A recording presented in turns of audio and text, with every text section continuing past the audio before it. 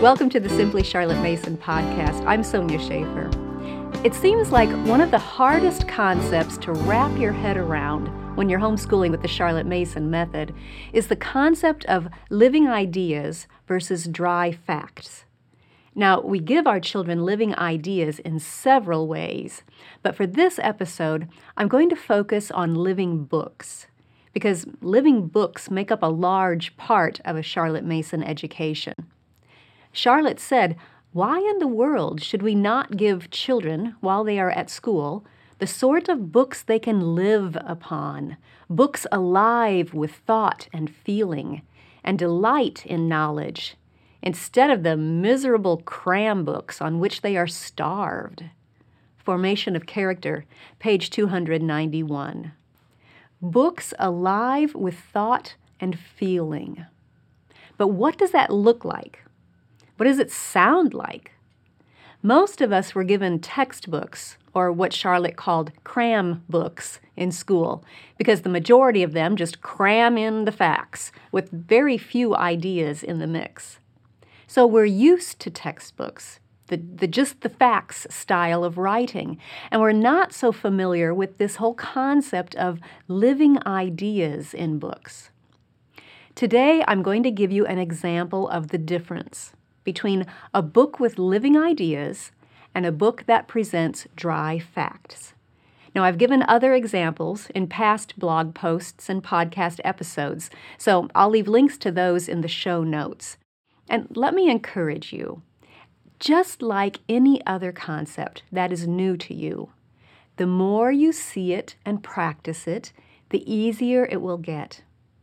With living ideas in books, the more you see them and look closely and compare them to their dry facts alternatives, the more confident you'll become in recognizing them and spotting that difference. All right, today we're going to look at 4 different books on Albert Einstein.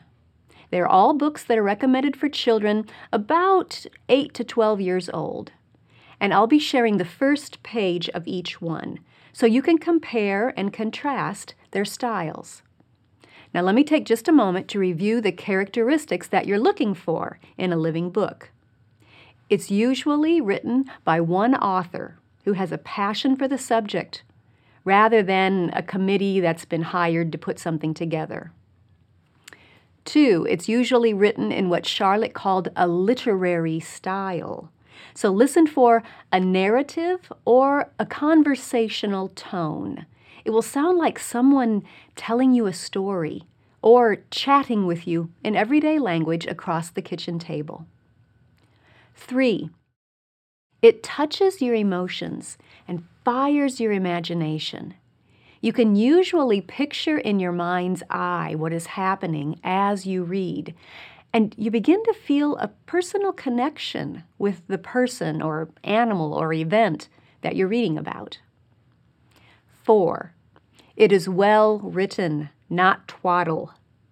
Twaddle is dumbed down language, often presented in short, choppy sentences.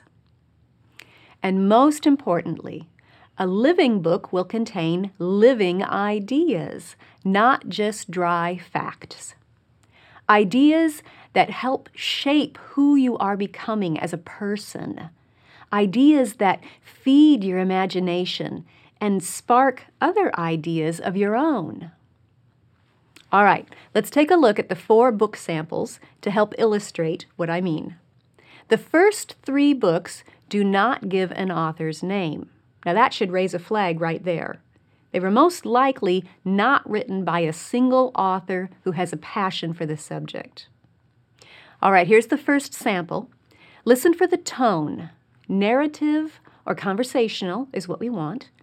And see if you're able to picture what the passage is talking about. Here we go. Einstein was a scientist during the early 1900s and came up with some of the greatest discoveries and theories in science. People referred to him as one of the most intelligent people of the 20th century.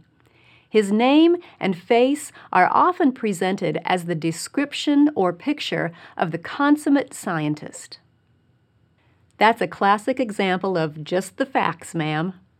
Do you feel like you've gotten to know Einstein as a person, a fellow human being? No. We were told when he lived and what he was famous for. But there was no personal connection formed through emotions or imagination. I would put that sample in the category of dry facts, not living ideas. Okay, let's try the second sample. This is the first page of a graphic biography for children. Albert Einstein was born in Germany in 1879. He became famous as a scientist and as one of the most important thinkers of our times. In 1933, when the dictator Adolf Hitler came to power in Germany, Einstein left his native land for good. Einstein was a Jew. Hitler hated Jews. In 1940, Albert Einstein became a citizen of the United States. What did you think of that sample?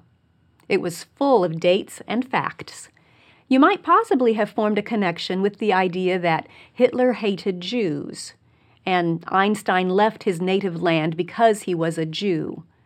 But it wasn't really stated in a way that touched your emotions or fired your imagination and encouraged you to picture it in your mind's eye. The rest was just stating the facts. Let's move on to the third sample. And let me just insert here that my purpose is not to badmouth or bash certain books. I simply want to do a comparison in order to help you recognize two distinctly different styles. Some books are written in a living ideas literary style, and some are not. In a Charlotte Mason approach, we want to use the books that contain living ideas as much as we can. So let's take a look at the third sample and see which style it is written in. Science was Albert Einstein's first love, yet he always found time to devote tireless efforts to political causes close to his heart. His ardent humanism led him to strive for peace, freedom, and social justice. The young Einstein found the authoritarianism and militarism of the German educational system profoundly disturbing. The virulent nationalism and brutality of the First World War served to confirm Einstein's pacifist and internationalist convictions. Einstein was not a purely abstract thinker.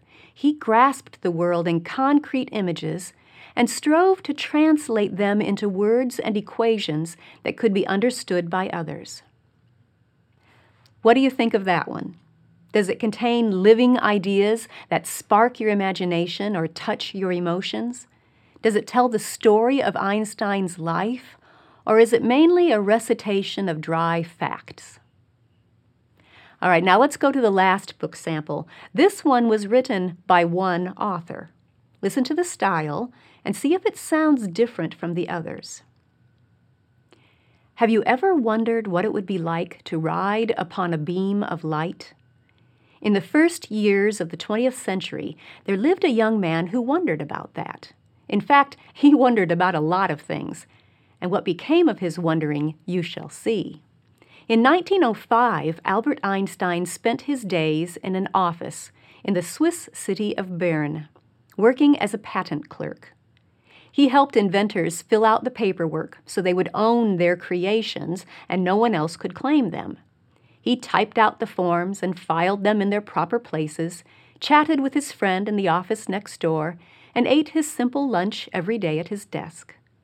When evening softened the sky, he walked home and greeted his wife and newborn son, and then shared with them a dinner of beef and potatoes, or pea soup and cabbage. But all the while he was doing these normal, homely deeds, his mind was somewhere else. He might be typing or chatting or eating, but he was thinking about light and time. Now, to me, that's a world of difference in style and tone. Suddenly, I have a movie playing in my mind's eye. I can see a fellow human being who is going about his daily life. I'm forming a connection. The facts are still there. You know when and where Einstein lived. but the narrative couches those facts within living ideas. Some of the living ideas that stand out to me are the idea that you can be doing your usual tasks but thinking about something else. The idea that it's all right to wonder, and that wondering might lead to something important. And the idea that you can be doing your usual tasks but thinking about what is important to you. Do you see the difference? A book like this presents living ideas, not just dry facts. And that's the kind of books you want to use in a Charlotte Mason approach. Give your children ideas that make the subject come alive. Oh, the facts will be included, but they will be couched within those ideas. And it's the ideas that feed your children's hearts and minds rather than just the dry facts. There's a big difference. And I hope these samples have helped you feel a bit more confident understanding that difference. You'll find hundreds of my favorite living book titles in the Simply Charlotte Mason curriculum. In fact, the living book sample that I read last today is from a book that we recommend for modern world history. It's called Stories of the Nations, Volume 2, by Lorene Lambert. I'll leave a link in the notes to that book and a link to our full curriculum so you can have access to all of our recommendations of living books that your child will enjoy. If you enjoyed this podcast, subscribe through iTunes, Google Play, or your favorite podcast app so you don't miss an episode. You can also subscribe to the video version of this podcast or read the blog post on our website at simplycharlottemason.com. All of those links will be in the notes, along with links to any resources that I mentioned. Thanks for joining me. I'll see you next time.